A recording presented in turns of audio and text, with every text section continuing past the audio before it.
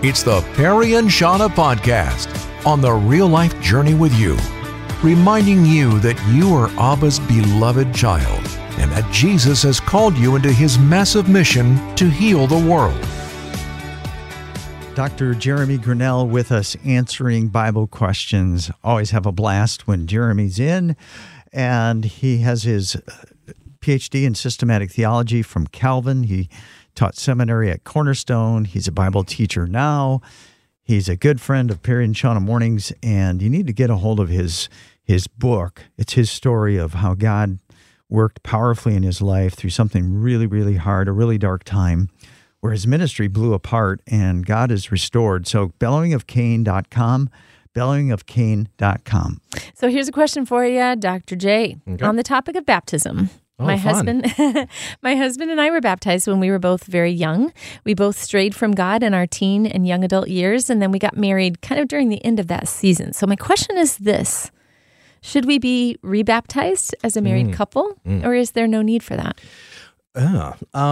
This is one of those where you put the caveat on it. This does not constitute legal advice. Please check with because different churches handle this question in different ways. Sure. Because baptism can mean slightly different things in different contexts. For example, in many traditions, Roman Catholicism, this is the case. St. Augustine actually speaks this way as well. Baptism is not something that can be redone, right? Because in a sense, God does something when baptism takes. There's a grace given or something, and so the idea of redoing it makes no sense. Well, that's one take on it. On the other side, evangelicalism has historically viewed baptism more as a declaration of public faith, which is why only adults do it, because babies can't and things like that. So if baptism is primarily about a public declaration of your own ownership of faith, then there isn't in that moment, in that understanding of it, any tension with redoing it, to have somebody do it again. Because if, say, in this case, there was a lapse of faith and you want to reaffirm, or you come into a new faith, or I have had lots of students who were baptized as infants who would come kind of in a crisis of faith saying, I feel like I want to make a public declaration that I couldn't make as an infant, but it's going to blow up my home, right? Because my parents are like, wasn't what we gave you good enough. So there's all of these relational tensions, and pastoral tensions, not just theological ones. The way I tend to counsel people on this, and it is a counsel, so again, talk to your own pastor and your own church to get kind of perspective on what's happening there. But for me, it becomes a matter of conscience. If your heart moves you, if the Spirit moves in your heart saying, this is something that I need to do, maybe before God, God doesn't think you need to do it. But if your heart is telling you need to, then that's still a good reason to make a public affirmation, particularly if something significant has changed in your life. That said, the alternate answer is just as good. If God will still count and accept, because God is gracious and generous, such that if your faith, because you went through confirmation, and in any of these traditions, confirmation is the moment that you claim the baptism you were given. So there's still a public element to it. And your conscience says, hey, I'm good with God. Well, okay.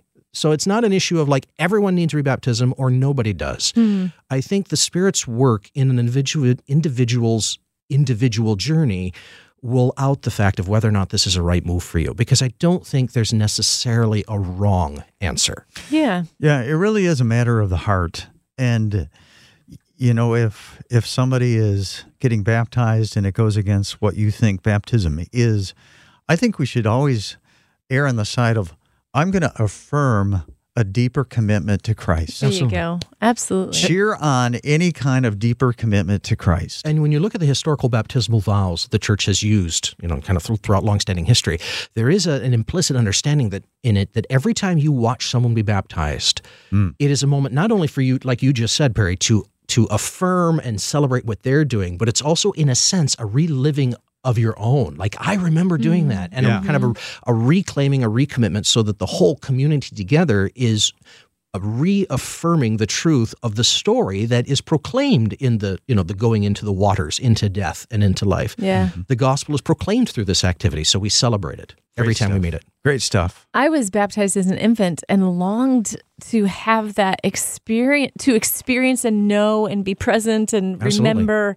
being, dying to self and being raised to life. And then it seemed to be there was a window of time when maybe that would have been, appropriate. And then it was like, then I'm married to a pastor. I'm the pastor's wife. It's like, why is awkward. The pastor's wife off getting baptized? What happened to her? So anyway, I held on to it for a long time, but so desired to have that experience. And a few years ago, my husband and I were in Israel. We were at the Jordan River. I was like, how can you not? Lord, and I prayed about it before going. It wasn't like it was an impromptu decision, but and I felt absolutely the Lord's affirmation in, I see your heart, I love you, go ahead, get yourself baptized in the Jordan River. I know lots of people who don't have even the crisis of the journey that you had, who were baptized as adults or whatever, who go to the Holy Lands and get rebaptized simply because they want to be where Jesus was and affirm, that I'm here. Why? Sure. Why not? God understands the complexity of the human experience.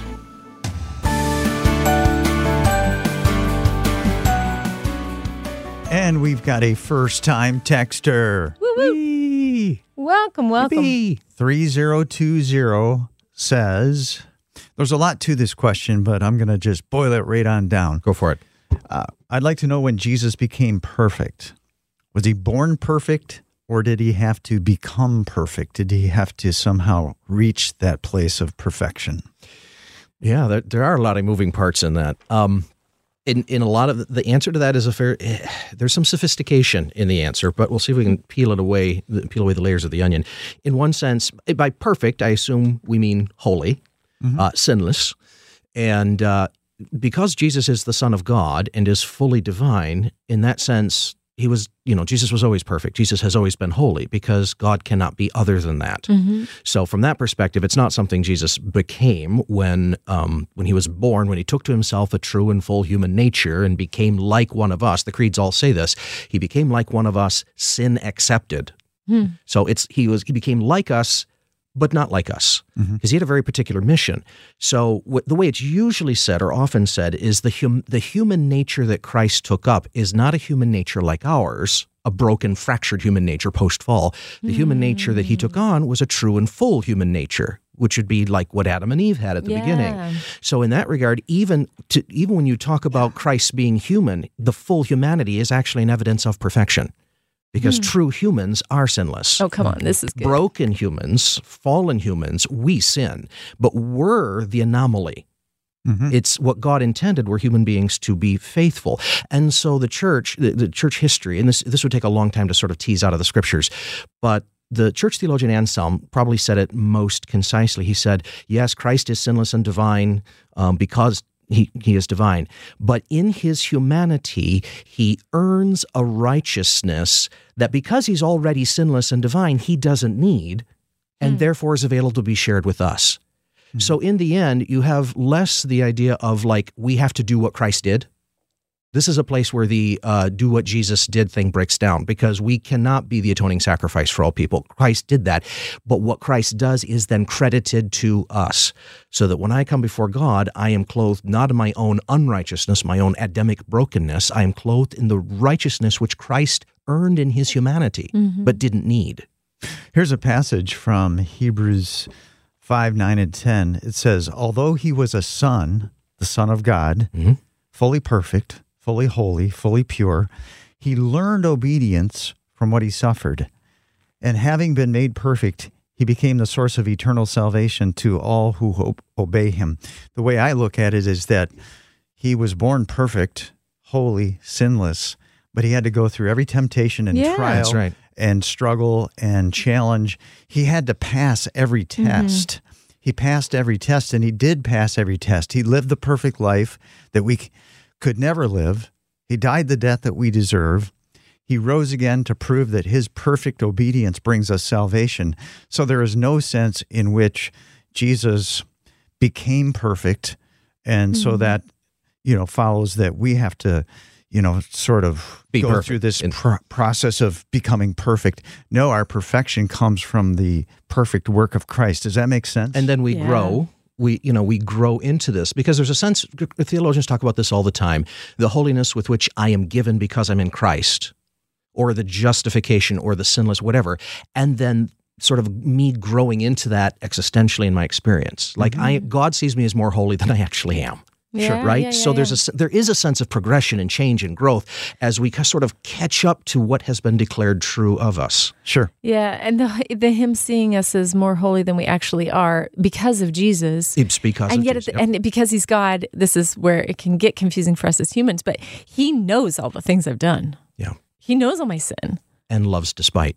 and Or loves despite in the and midst of. still sees me as righteous. Yep. Yeah, that's a God thing. Yeah, because he sees us in Christ. Right. The Father looks at us through Christ.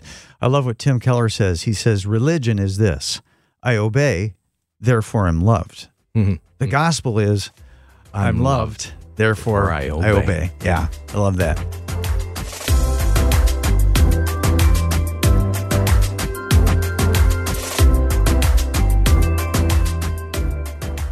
And we've got a first-time texter, 1094.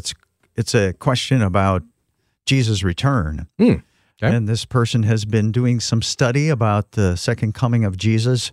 And the author in the book this person has read seems to feel like it could be any day now, that because of what's going on in the world and such. The times and the seasons. Things lining up, it seems this author is saying it's really close. It could be months. It could be weeks. It could be maybe a few years. And so, yeah, this is something that we've always talked about. We always think about when is he coming? So, yeah, what do you think? Yeah, well, if you look at the great ecumenical creeds, they all assert the return of Christ and don't put any conditions on it. And I think when we use the language of imminent return, I think in its best sense what we mean is there are no conditions left to be met before Jesus can return. Like, there's nothing else that has to happen. Jesus can return any time. Can 5 minutes from now, 5 years from now, 500 years from now. Nothing stands in the way except the Father's timetable. But that has been the case, apparently, since the disciples' day, because Jesus told them to be watching as well. Mm-hmm. So apparently, in one sense, no, there's nothing, the times and seasons, there are no stars that have to yet align. Gotcha. Jesus can return at any time. And so we hang on to that. And yet we also have all of this stuff in the New Testament talking about what the times will be like. You know, that if you have ears, hear, you know, and then and Paul talks in Thessalonians and other places about the nature of the world. And so, you know, the listener is saying, look, I look at the world and I'm seeing all these signs, and they're right. The difficulty is prior generations also did that. Every generation, and I could document this. I've written some papers where I do document this throughout specifically English history, where like every generation of the English divines in the post-Reformation days thought that they were living in the last days. Christ was immediately going to return. Why? Because, well, the Catholics were in power. Oh, no, the Protestants are now in power, so Jesus is coming back. And they could lay out all of the events of the book of Revelation and all of that to prove that they were in the final moments and Jesus was about to return. And every generation does that. Now, of course, one generation will ultimately be right, but the point is we need to be humble about those assertions, because every time we say, here's the date comes and goes. Mm-hmm. Because we don't have that. No man knows the day or the hour. Yeah. So we must live as if Jesus were to come back today. Yeah. Because he could.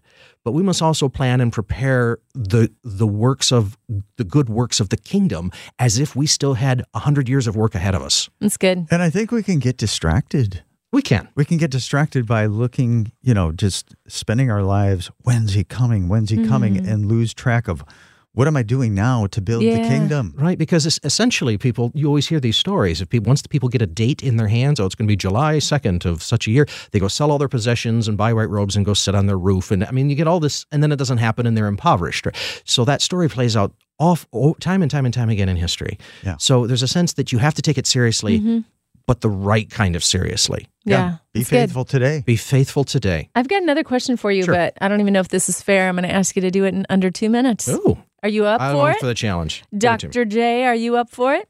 Okay, here goes. Our listener says, my Bible has Maccabees, wisdom, but why does the Ethiopian Bible have even more books? And why is the Ethiopian Bible rarely seen or used here? Yeah, sure. Good question. It's 2 minutes. Yeah.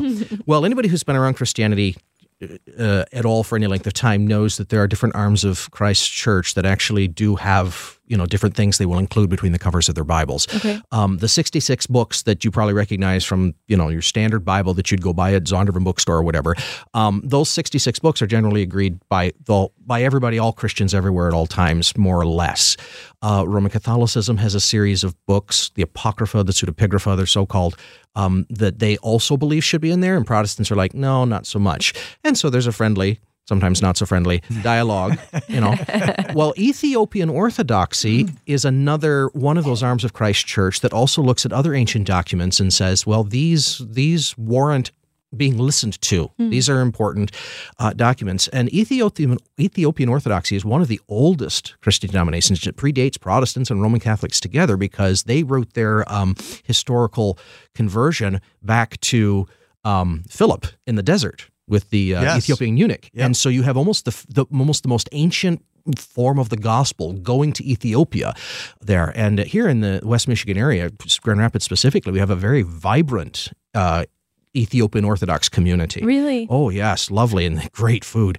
Ethiopian restaurants that are run by nice. these folks. Wow. Yeah. And fantastic. But they view themselves as a very ancient form of Christianity, but it's a very small. Yeah. His numbers are very small, which is why if you were to go to the bookstore, Christian bookstore, you probably won't find an Ethiopian Orthodox book on the shelf because there's just very little demand for it. And of course, it's in Ethiopian. So what we can say is that all Christians, the 2+ billion Christians around the world, we all agree that there are 66. The 66. Books. Yep.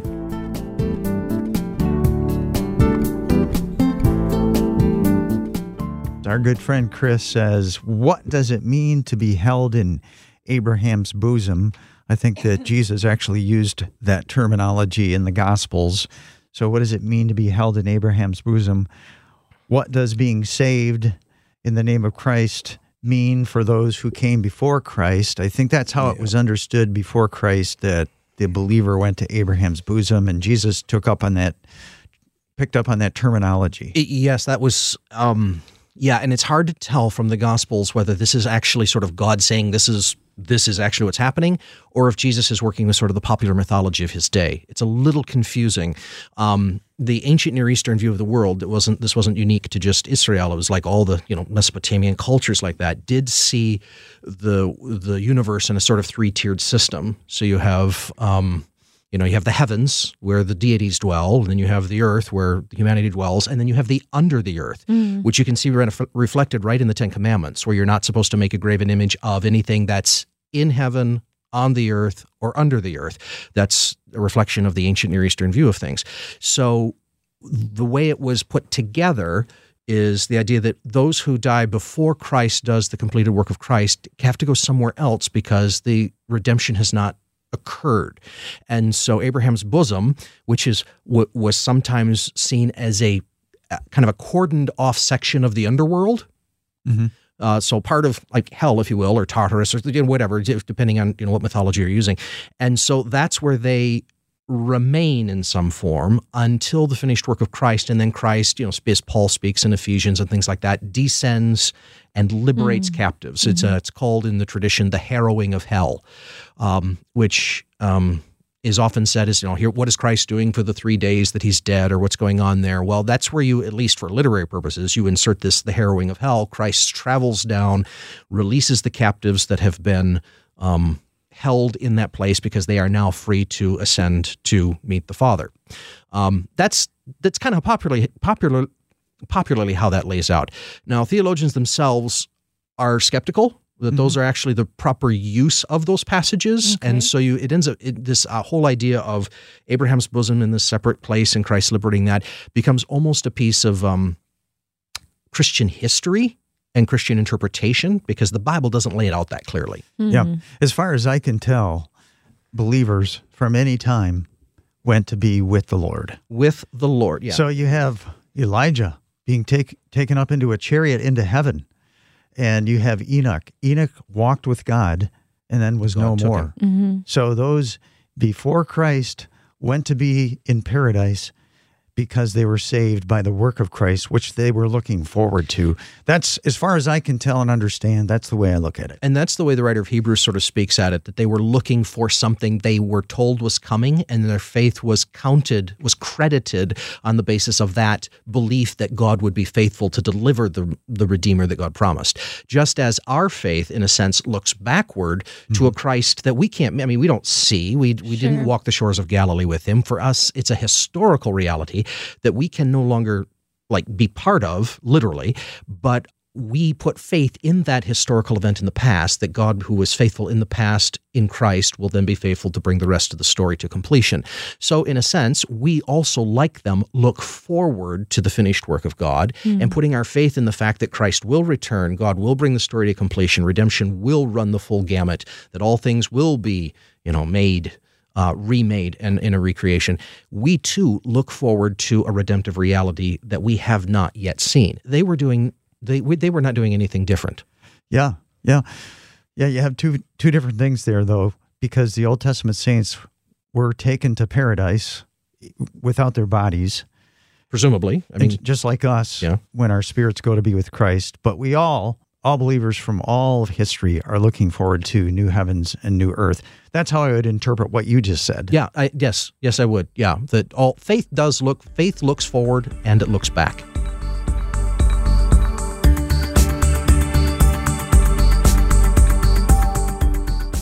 And here's a question from Sue. She says she's been studying John this year, and it seems like they studied a passage that stated that Lazarus was raised from the dead twice. If that's true, where is that passage? There may be a bit of misunderstanding there, because I don't know of any passage that talks about Lazarus being raised twice, except perhaps in the sense that we know that he died and Jesus brought him back to life, and he dies again and will one day be raised again. So there is a second resurrection for him coming. Yes. So if that's where the question was at. That makes sense. Yeah. The story is in John 11. I just refreshed my mind with the story, and there's definitely only one resurrection in there. Mm-hmm. And yet it says after Jesus raised Lazarus, there was a plot to kill Lazarus. Mm-hmm. And so they definitely wanted to kill him again. Right. There's no record. Evidence of evidence of Jesus. There's no record of them succeeding at that plot. But I think what you're saying is right, that he was raised once, he died again, and he will be raised again. When we are all raised. Yep. Mm-hmm. So that's pretty clear. All right. That was pretty easy. That was an easy one. Yeah, I'll take those. Right. Sometimes we get the hard ones. Maybe this one. This is from our good friend Lucy. In Genesis 10, Lucy texts, she says, each of Noah's descendants had their own language. In Genesis 11:7, it says he had to confuse their language. So in Genesis 10, you have people with different languages, but the languages weren't changed till chapter 11. Does that make sense? It does, because Genesis 11 is the story of the Tower of Babel, where God breaks them up and sends them out in different languages. So it appears, as the listener rightly identifies, it appears to be out of order, that you have multiple languages in Genesis 10, but you don't have multiple languages until Genesis 11. So how do you resolve this apparent conundrum? And the simplest solutions are usually the best, and the probable solution here is that Genesis 10 is a kind of long-standing history. It's not just a story of the past. It's a story of what goes forward, because you're getting each of the sons of Noah and their descendants. Mm-hmm. So their descendants are going to have the languages. So you almost get this, it's almost a prelude to what's coming. Because remember, Genesis wasn't written in real time. Right. Hundreds and thousands of years later, Moses or somebody else, and then some editing was done. And there's all this kind of stuff that goes into the document history. So when they're writing this history down, there's nothing that says they have to go in chronological order. Sure. So there appears to be this list of here's where this is all going. Now, beginning in chapter 11 with Babel, here's how we got there. It's kind of like, this is how it makes sense in my head, so tell me if I'm understanding this correctly. It's kind of like if I said to you, I had a really busy week. Let me break it down for you. On Monday. Exactly. Yeah, no, that's exactly the kind of thing. You get that. Here's how Moses' sons, how the children all broke down. Now let's begin to tell you the story of how we got there. In detail. Yeah. Or it could be like the theatrical trailer There you go. Here's what's coming. That's right. Makes me want to go see the movie. The languages of the sons of Noah. Right, because when you look at lots of the places that are listed, most of these places don't exist yet either in that list. They are places that become like Assyria and Nineveh and Egypt. None of those exist in the day of Moses, or the day of Noah. Right. So what you get is the author of Genesis kind of giving, who knows more, right? Because they're writing in this as a history. So they're writing out, here's where the history is going to go. Clear as mud.